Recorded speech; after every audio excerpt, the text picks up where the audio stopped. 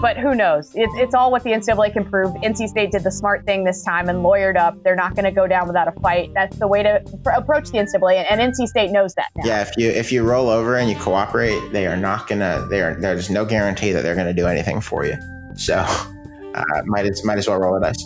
Yeah, you'll end up worse off if you do that. And I think every school steadily is learning that. And yeah, I mean, I think it's great that you recognize this. And the Jackie Moreland thing is something we know around here, although it's probably not as well known.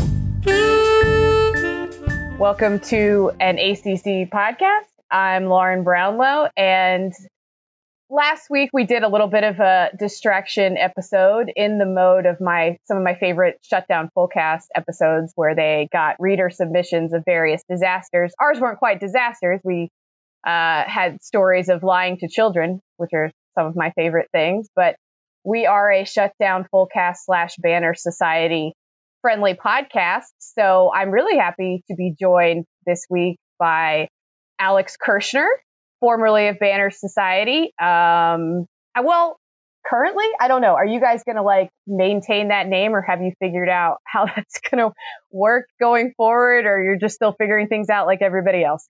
Unclear, because trying to plan anything out more than 2 hours in advance in this pandemic period is a fool's errand, but hoping to continue doing some work together and have some stuff in the works right now that we're really enjoying. So it's cool. Thanks for having me. Yeah, of course. And I got Alex on because there's a book coming out with that was written by several members of Banner Society, including Spencer Hall, Richard Johnson, Alex, of course, Jason Kirk, and Tyson Whiting. Is that how you say his name? Yeah, right? Tyson. Tyson. I don't know Tyson. Tyson's a longtime SB Nation illustrator, designer extraordinaire, who's been a friend of ours there for years. And when we all went on a furlough amid the economic downturn back in May, we decided to write a book together. And we spent the last 11, 12 weeks doing it, and it comes out really soon. So we're very excited about it. You can get it at sinful7.com, and it's called The Sinful Seven. Awesome. Yeah. And I know you had some stuff you want to share about the book, and we're definitely going to get into that. And I feel like this is somewhat fortuitous for me, and maybe it's like destiny, because every week I usually record this podcast around 8 a.m. on Friday morning, and inevitably some piece of news will break, because as Alex said, in these pandemic times, hour to hour, things change. So I feel like it's somewhat fortuitous that we were recording at 10 a.m. today, which means I happened to see this tweet from David Teal, which says that pending presidential approval, Notre Dame would be eligible for the ACC championship game. And that, I needed to sit with that for a minute. I literally just saw this as I was starting to record with Alex, and I was like, we're going to have to talk about this, because look, I think most rational people understand that the ACC was not going to strong arm Notre Dame into, making its own schedule and saying, good luck, you don't have a conference, so you're just going to have to figure things out by yourself during a pandemic. I think most rational people understand that part, right? I right. think so. I think most rational people understand that part. And I also think that on the other side of that same coin, it will be understandable that diehard ACC fans will be a little bit pissed off about this arrangement, despite the business sense that it makes for everybody involved. Yeah, and it does make some business sense, but I don't know. I don't know how I feel about having. I mean, I guess it makes sense if they play a league schedule, to make them eligible for the championship game. And certainly, if you're the ACC, you would love to have them in the ACC championship game. I guess unless they knocked off Clemson, in which case you would not. But I can also see the other side of it. Okay, wait. We're going to have them play games. That's fine. We'll give them a schedule. But why do they get to play in a conference championship game if they don't want to join the conference? So I do that part. I am a little bit more sympathetic to. I tend to be anyways. But I also understand the businesses. I don't know. I feel like I have to sit with this for a minute. I don't know what to think about it. Sure. All of those, I think, totally natural and valid responses to this. Yeah. I mean, because let's say that they are able to maintain their independent status forever, right? In perpetuity. So what? We're going to have this weird season on the record books. I mean, that's assuming we even have a season, which again, we're in this fictional universe where that happens. But if we did, like, we'd have people would be like, what? Notre Dame played in the ACC? Why? They're not in the ACC. That doesn't make any sense. So I don't know. But maybe you just look back and say, oh, that was the COVID year and that's it. I don't know. This is going to be a year that, to the extent football happens, which, like you said, is very up in the air, it is going to produce some world historic anomalies in a sport that already has a lot of really weird stuff on the record. And I'm ready to embrace that part of it, no doubt. I mean, I still got a lot of questions about how this is going to be done even remotely safely. I don't think anyone's under the pretense that it could be done entirely safely, but how it'll be done even with a semblance of safety. However, if they can somehow cross that hurdle, which is, again, looking doubtful, I'm excited for all the weirdness. I'm very excited for it. Yeah, I've been saying, and I remain firmly on this train, and I'm going to keep, blaring this horn as long as I can. And I think I came to this realization like 3 weeks ago or so. I don't know why it took me this long, but I was like, you know what? The safest way to do this, or at least a way to make it way safer than it would currently be now, is to have the football players be the only people on campus, basically. Yeah, probably so. I mean, you can't have them going to class with normal students or even being on campus with normal students because they're clearly not willing to take some of the precautions they need to with normal students. So, no. And the problem with this, of course, is that if you have football players as the only ones on campus, which I agree would probably be the safest way to do this, then you're sort of giving up the game that your football players are not, in fact, regular students, and they are, in fact, there to perform a service for the university. And suddenly that gets your lawyers into some territory where they don't want to be in future arguments about players being paid and about some of the wealth in this sport being shared a little bit. Yeah, it's a weird sort of paradox, maybe is the wrong word, I guess, but it's a weird situation and dilemma that a lot of athletic programs find themselves in because, like, basically, they can't play fall sports safely besides football because it would be too much of a cost, right? To pay for testing and all of that other stuff for like soccer and cross country and volleyball and all that other stuff. But if you have football be the only fall sport, you're also admitting that's, that you're giving them some sort of preferential treatment and admitting that that's the only sport that matters because, as we all know, it finances all of the rest of them. Yeah, absolutely. And it's been that way since, I think, the very beginning of college sports. It's something that has only gotten more stark as TV contracts have gotten big since the 80s. And, I don't know if there's much turning back on it, but there might be a way to be ignorant of it if you're a school to the point that you can get away with some things and sort of do some cognitive dissonance. Yeah, because I don't know how some athletic programs will survive without it, like almost literally, like if you go a year without it and you still have to pay out scholarships to fall athletes, you save on travel expenses, of course, but if you don't have any football revenue, I mean, football revenue is a big chunk of everybody's budget, the TV money specifically. So it's a different situation at different schools, and one of the things that is striking, though, is that, you take a school, LSU is a good example, or in Alabama or in Ohio State, football might be pretty directly responsible for well over $100 million of, close to $200 million in revenue that you might bring in. And so obviously then there's going to be a lot of bloodletting elsewhere. If you're a MAC school where, your football team brings in, I don't know, maybe 10 of $30 million, then of course the percentages aren't as big that, football is supporting other sports, but also those are likely to be smaller schools that have smaller enrollment, that are less able to handle the general economic blowback created by the pandemic. And so they're in trouble too. And it just becomes, a really challenging thing for basically everybody in college athletics. Are FCS programs, do you think, in big trouble too financially, or are they talking about playing, sort of their own version of a season? Because without those bye games, like that's a big chunk of their budget too, right? It is a big chunk of their budget too. I saw something the other day. I think it was by Chris Vanini in The Athletic that was at least, a consideration of FCS playing in spring. But I think the point that I saw made and would make myself in opposition to that is that, if you're not going to do that for FBS, if you don't think that it's a good idea, I'm not sure why it would be for FCS, given that, what FCS schools get out of football in a lot of cases is similar to what a lot of schools below the top rungs of the Power Five get out of football, which is it's a big point of pride for your university. It's a kind of a front porch of the school type thing that's designed to get eyeballs on the school and be part of your fall tradition. And if you don't think you can replicate that in the spring, then maybe given the fact that you're making less money on those sports in the FCS, it's just not even worth it. I'll be interested to see what administrators decide. Yeah. Do you think we see a lot of football programs and maybe even, I don't know about whole athletic departments. I don't know if we're there yet, but do you think we see a lot of that? Do you think they end up borrowing money? Like what are we looking at here from like beyond the Power Five? Because if the Power Five isn't playing schools outside of the Power Five, like that's a big financial hit to a lot of schools.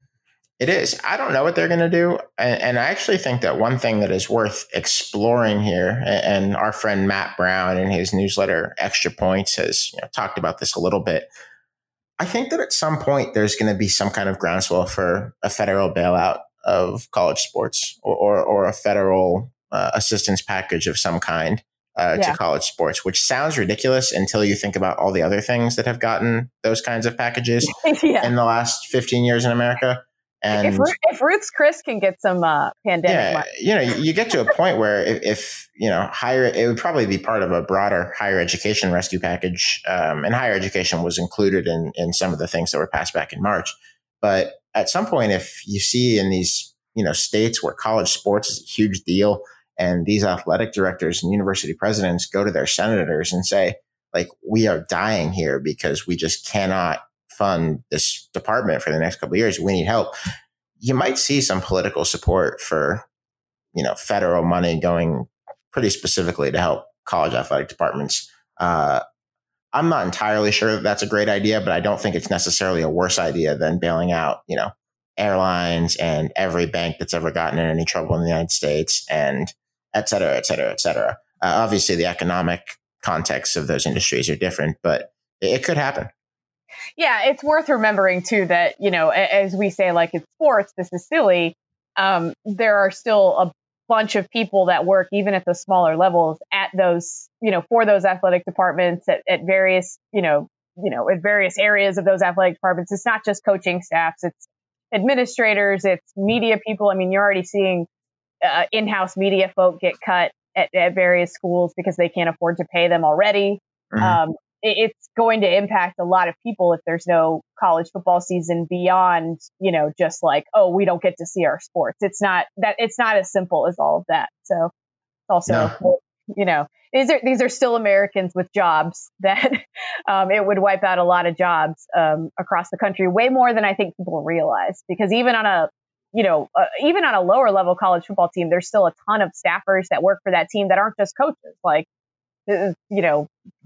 people that cook the food, the trainers, all kinds of people. So if the programs themselves have to go under, then a lot of people are going to lose their jobs even more so than have already. So yeah, it could definitely happen. I hope for the best, but expect the worst. That's 2020 in a nutshell, really. It is. Yeah. Anytime you think that something good might happen, you should just bank on that thing not happening. And that's probably how it will go. Yeah, I know. I'm expecting something like when the vaccine news came out, I was like, oh, something's going to go terribly wrong, isn't it? I don't know what, but something will. No doubt. Yeah. But yeah, the date to watch here, everybody, is next Wednesday. That's when the ACC presidents are going to meet to figure out what, in theory, they're going to do. And I know they've already asked the NCAA for more time in terms of like what they're going to do with fall sports championships, because as we all know, the NCAA is not in charge of football championships at the Division I level. So the football people are like, hey, don't cancel all the fall championships yet, because that's going to put a lot of pressure on us to cancel stuff. And we don't want to do that, basically. So yeah, I don't know. It's next Wednesday, though, is what you want to look out for in ACC land, so to speak. So, okay, now that we've gotten all of that out of the way, the book, tell us about it. What's it about? Yeah, thanks for asking. So we have a book coming out, like I said. It's called The Sinful Seven, Sci-Fi Western Legends of the NCAA. And it's actually a book that's about half fiction, half nonfiction about the history of college sports as we know them today and how they came to be this way. And what I mean by that is how the governance structures around the sport took shape and how the NCAA that you know and don't love today came to exist, how it got to be that when a school does something, it's the players who get punished, even the ones who often weren't involved instead of the coach, how the death penalty came into existence and various schools' role in facilitating all of that.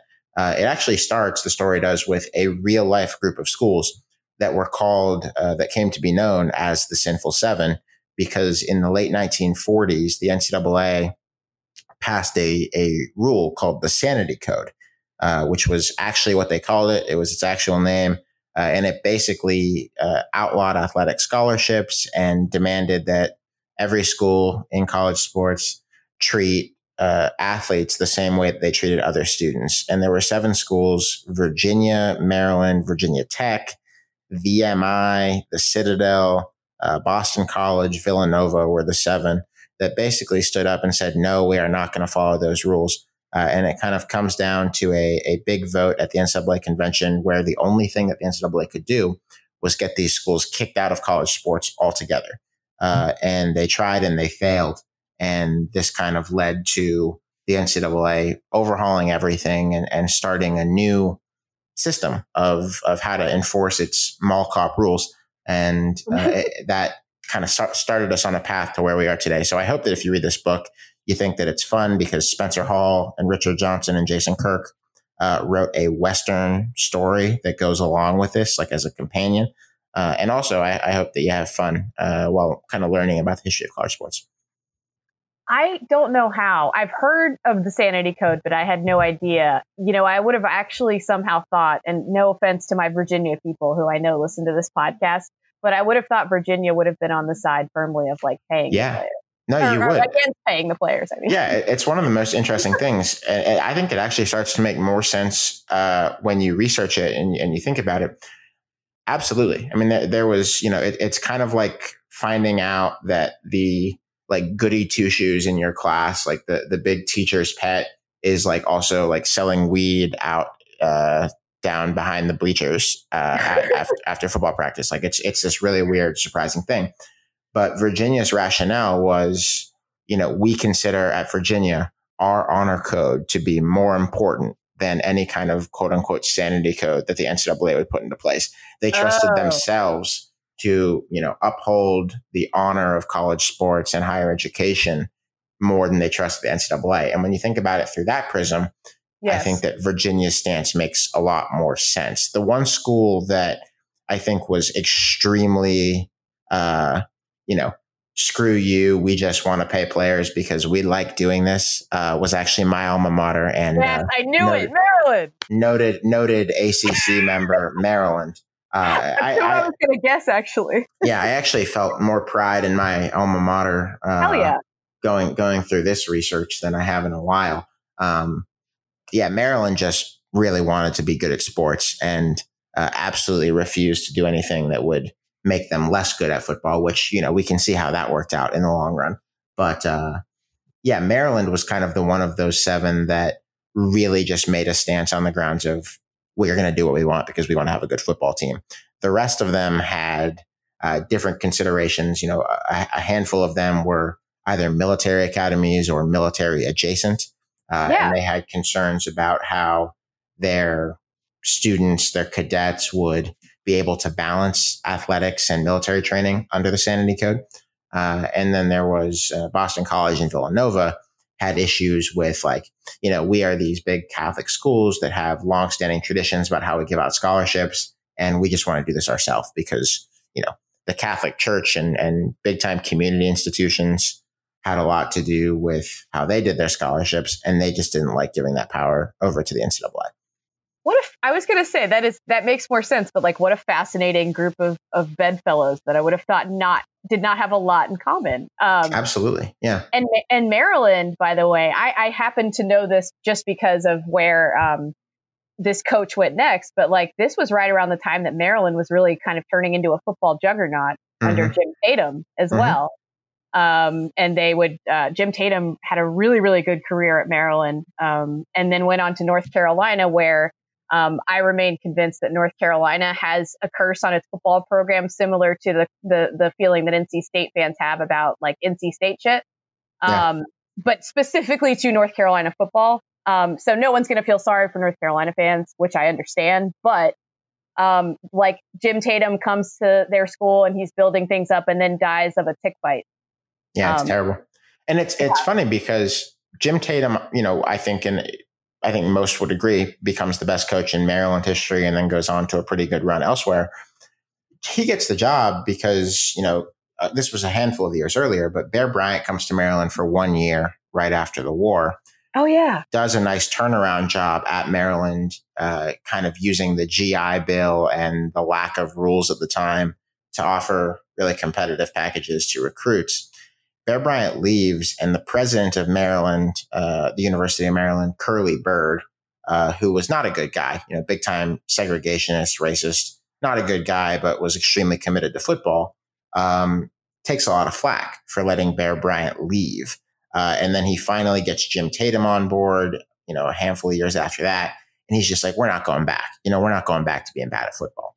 And that's part of, I think, why Maryland takes such a front seat. But it's interesting you mentioned NC State, because we're writing about them too. And they have a fascinating history with the NCAA. I think that a lot of people don't know about, but in some ways it's the most unfair story in the whole kind of pantheon of NCAA enforcement.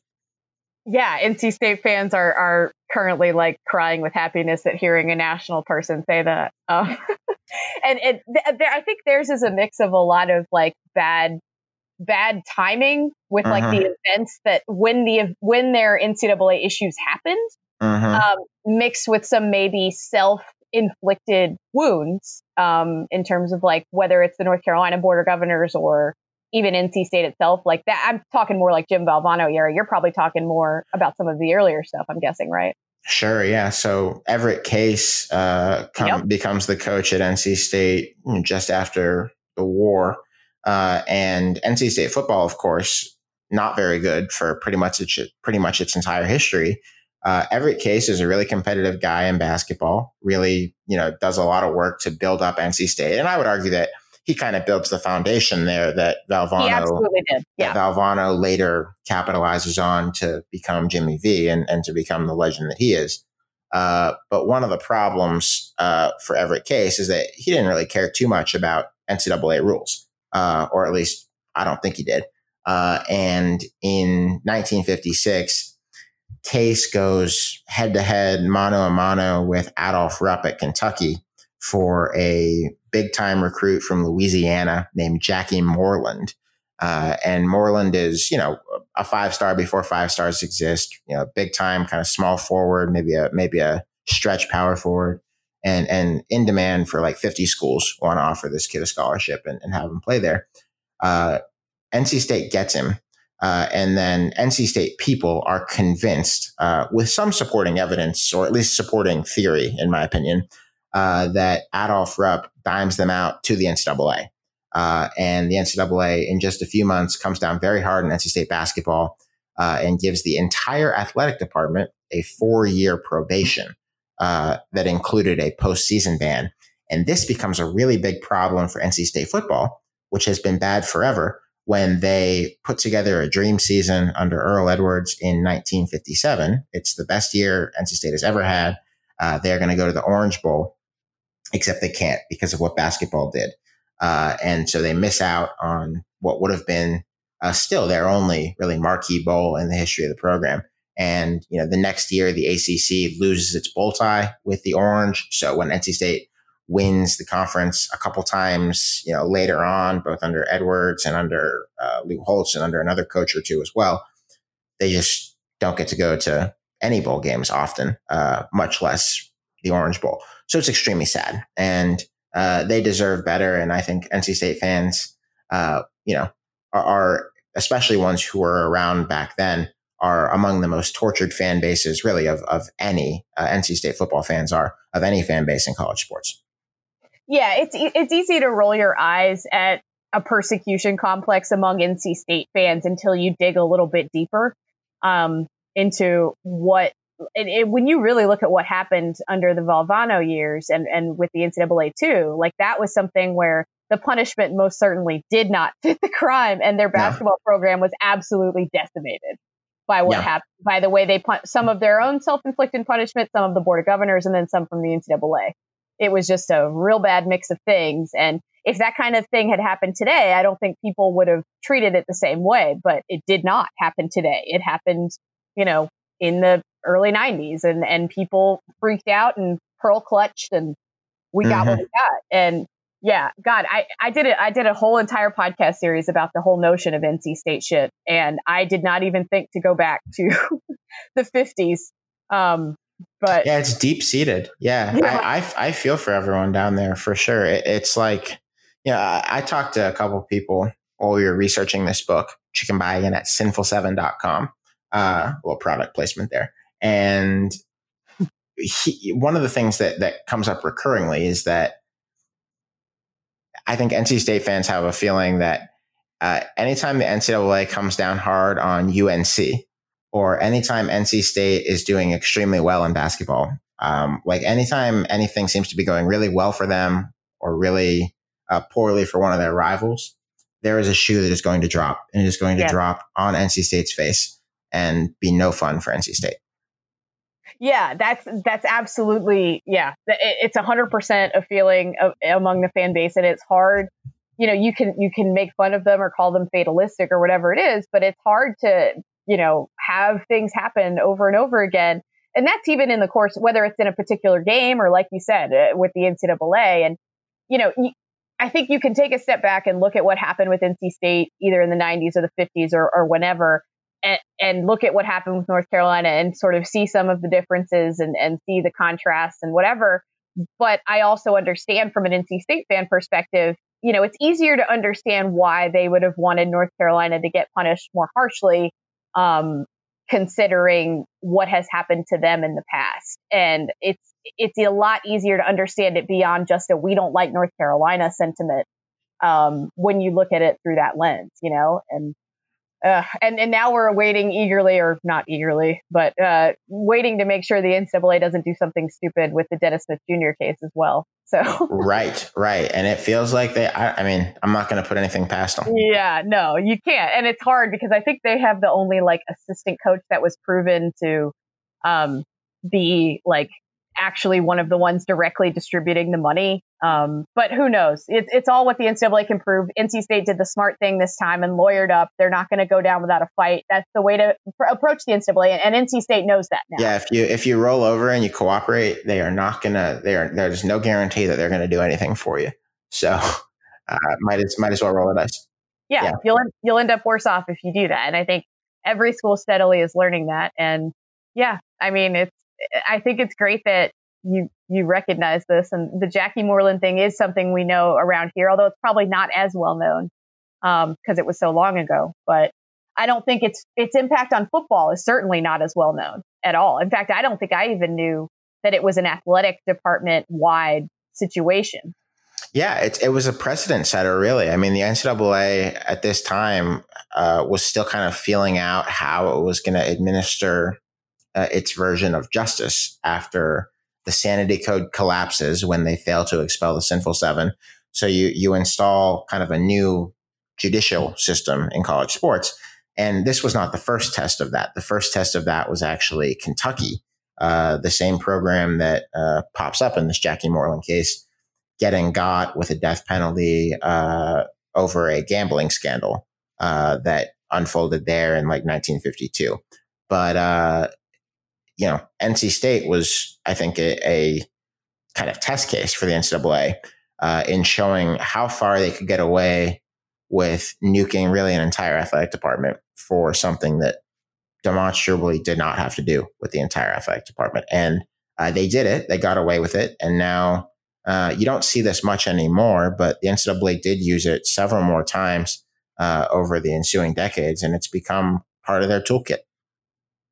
Yeah, and they don't like to use it as much anymore. But, once you use it once, it's hard for a long time to sort of bounce back from that and get back to where you need to be. And, we saw that, like I said, in the 90s. I mean, NC State's basketball program, through a combination of, again, self-inflicted wounds, whether it was self-inflicted punishments or bad hires, it took forever for them to get even a semblance of a footing back.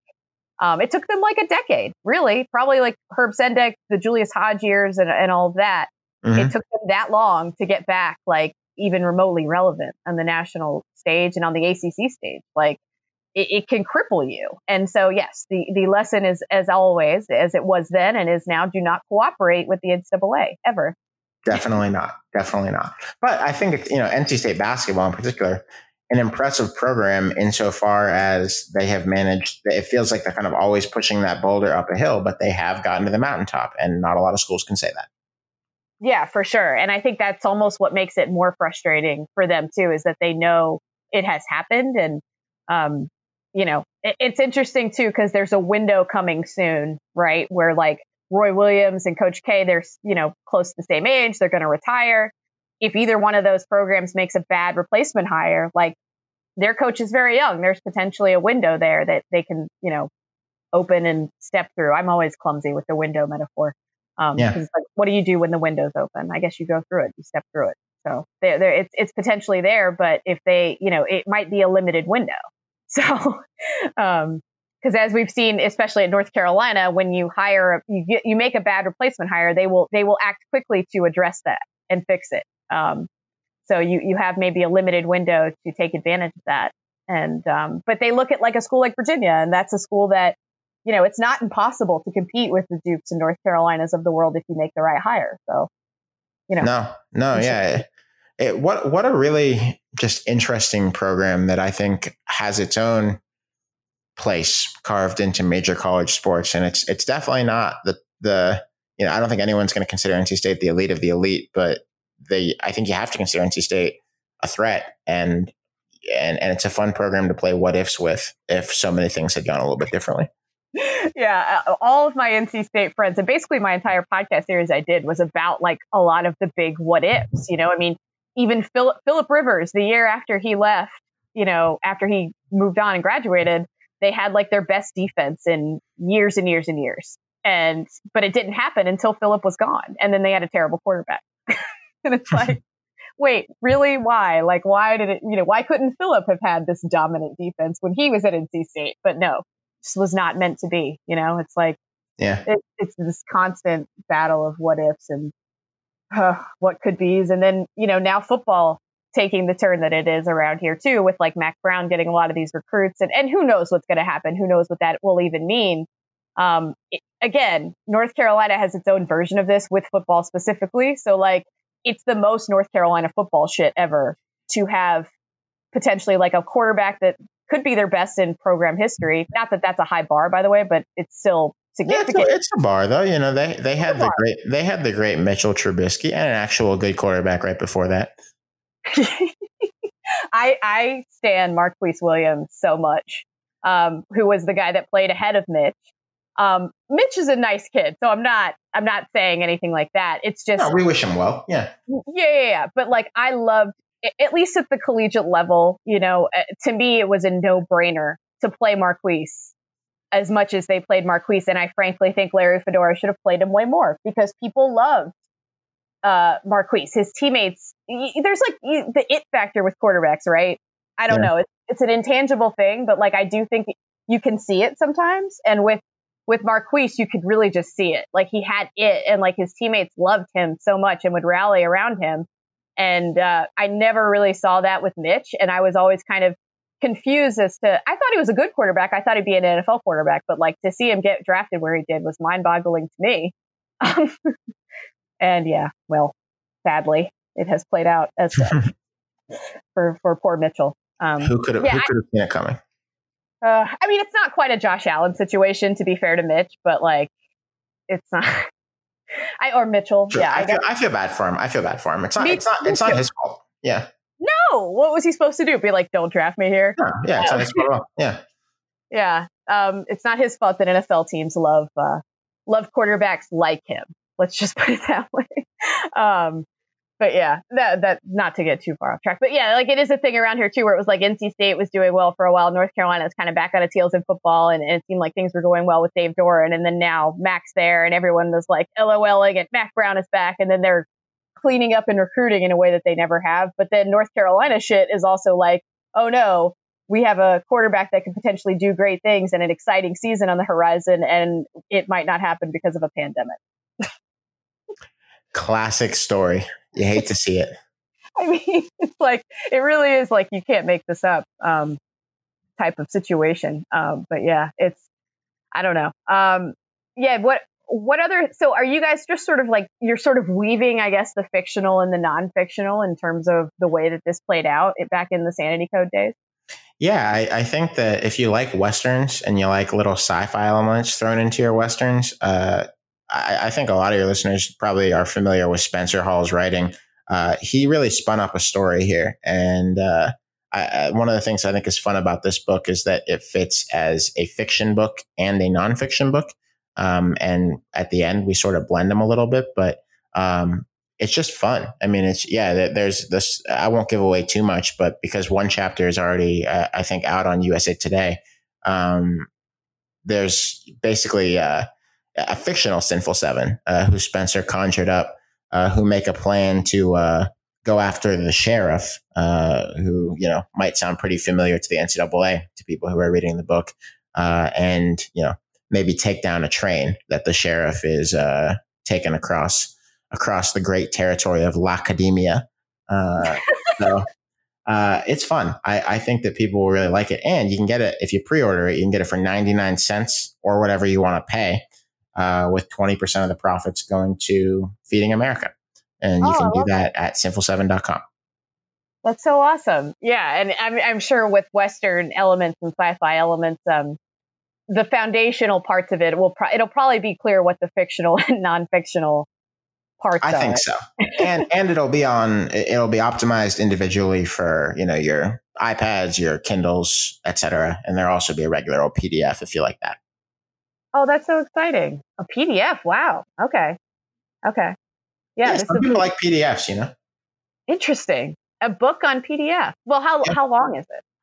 I'm not sure I think how many pages it will come out to depends on like which platform you're using it on. Right. It's like 250 pages in Google Docs, like 90,000 some words. So pretty solid sized book. I think you shouldn't have too much problem burning through it in a weekend if you're interested. We haven't decided for sure when we're going to put it out yet, but I would expect that it'll be very soon. Awesome. That's so great. Yeah. You guys have to pre-order that. As everybody here knows, this is a very, I mean, should I group you all under the Banner Society umbrella still? Or like, I don't know. We're all kind of an internet football writing family there, I would say. Yeah. Or like the formerly of SB Nation, or the, I don't know what to refer to you all as. I don't want to refer to you as that though. I'd rather refer to you as transcend labels.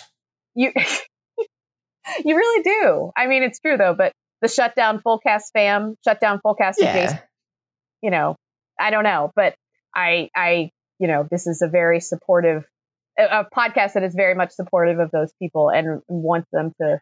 As are we of the ACC podcast. Yes, you guys have been great, and I'm big fans of all of you, and we all hope to hear more from you guys soon, and hopefully as a collective, if that's possible. So it's really exciting to see the book come out and be able to sort of get to read all of your voices in that kind of space. That's awesome for everybody.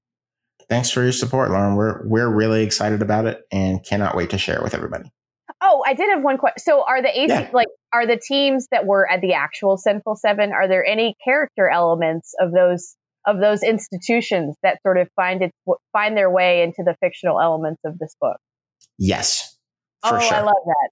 I figured as much. Yeah. I think that if you read it, you will get who is who pretty quickly. So one of the characters will be talking about the grounds, I'm assuming. Could be, yes. Oh my God. No, I'm not poking fun at you, Virginia people. I do it out of love. I'm supportive of you guys as well. And of course. Of course. but it'll be fun for you guys as Virginia people to be able to pick out, what elements refer to you, and that'll be awesome. And I'm sure you'll be able to also see which elements refer to Virginia Tech and Maryland. Nobody is spared. Nobody is spared. Right. Like, yeah, that's awesome. And yeah, you can be very proud of your school's non-fictional role in this. I still can't help but like go over those schools in my mind and just think like, wow, what a strange group of allies, Yeah, you said it best. Odd bedfellows, but they in a way they all performed a service, and it's a good story, a good real life story, and hopefully we'll tell it well in this book. Was some of the sanity code stuff? Did it have to do with the post-war environment at all? Like, did that play a role? Yeah, absolutely. Okay. Yeah, so that's a great point. I think part of the reason that this happened, a big part, maybe the prevailing reason that it happened, is that World War II sort of created even starker competitive imbalances in college football. The most obvious example of this is Notre Dame under Frank Leahy. Frank Leahy is a naval officer. He's a football coach. He leaves Notre Dame to join the Navy, becomes a very big time naval officer, serving all over, including at Pearl Harbor. He comes back after World War II and recruits a bunch of players who served under him or in the service with him, who are like in their mid to late 20s at this point. Yeah. And there was just Notre Dame's an independent, so there's no rule telling Notre Dame they can't do this because the NCAA really does not have national rules at this point with any teeth whatsoever. And Notre Dame uses this combination of sort of gaming the system to recruit adults and to compensate them generously using the GI Bill and a lack of oversight to build the most dominant dynasty in college football history. So from 1946 to 49, Notre Dame doesn't lose. And I think they get 3 claimed national championships out of the deal. And I think that they, as well as Army around this time, because West Point had great football teams that were built in sort of a similar way, really brought a lot of attention to just the, complete lack of a level playing field. And so some people decided that maybe it was time to take a look at how they could fix that. And so they, the answer to that was the Sanity Code. And the Sanity Code, of course, didn't last long because of the actions of those 7 schools. So I guess the moral of the story and maybe of this whole podcast is that Notre Dame has been parented poorly throughout its history. Notre Dame honestly used to be super cool. I mean, that's really? One of my overarching impressions. Like, we all love to make fun of Notre Dame now, and trust me, I very much love to make fun of Notre Dame now. It's a great pastime, but they were cool. I mean, they were sort of like a renegade school that just didn't care what anybody said and did what they wanted and crushed teams for, a couple different generations there. Obviously starting with Newt Rockne, in the 20s, and, they sort of skipped a few years of being absolutely dominant, but, they continued to win a bit under Elmer Layden. And then Leahy just built kind of an unstoppable dynasty. And then they took another break for a few years, and then Ara Parseghian comes around, and then they're good again. And then, get a decade after that, you got Lou Holtz. And now you see how kind of, once Lou Holtz comes in, you start to see how Notre Dame stops being cool. Like, it's sort of like a graph just going up, up, up, up, up, and then it kind of flattens out, starts going down. And to be fair to Notre Dame, like the World War II era and post-war era of college football and college athletics in general, quite frankly, was really pretty wild and did not have a lot of restrictions on it. And you often saw a lot of grown adults, grown ass men playing for schools and, transferring between schools. And it was a pretty wild time in that way. So Notre Dame was not the only program that was doing things like that. They just did it better. No, for sure. People think that college sports is like unregulated and kind of not tame right now. And it used to be 20 times more so. Oh, yeah. And especially around that time, because guess what? The world had bigger priorities. So, a little bit. Yeah. A little bit. Yeah. And you even saw that with the Spanish flu pandemic, too, which was like, all right, we're going to try to throw these football games together. If we can't, we can't because people are going off to war. And that was a way more common reason to not play football than like than a pandemic at that time. So it was it almost makes it impossible to compare it to what's happening now because there was an actual world war going on that a lot of people were fighting in. So, it was like, yeah, there's this flu thing, but also people are dying every day in this war. So yeah, it was, I tried to dig into that a little bit and realized it's not really something maybe the polio situation would have been a better comparison to now because like, with the World War, like that was just, that was almost everything that was on people's minds every day. And you can understand why. The flu, it seemed like, at least in newspapers I was combing through around here, it got barely a passing mention, except for like, hey, North Carolina school president died of the flu. And then his replacement died 6 months later of the flu as well. But yeah. It was just like, but also there's this war going on and people are dying every day. So yeah, anyway, college football has long been a way wilder place than we even knew and perfect for your book. So thesinful7.com or sinful7.com? We actually got both URLs. Oh, so perfect. Either one would work. That's awesome. And it's a great name too. It's very catchy. Everybody go buy that. 99 cents. Come on. Like that's nothing. So buy the book. Yeah, it's easy for sure. We'd love to have you. All right. Alex, thank you so much. Please keep us updated on everything going on with you guys and where we'll be able to find you next whenever you know that. And hope things are going well for you. Same, Lauren. You guys as well. And thanks for having me on. All right. Until next week, everybody.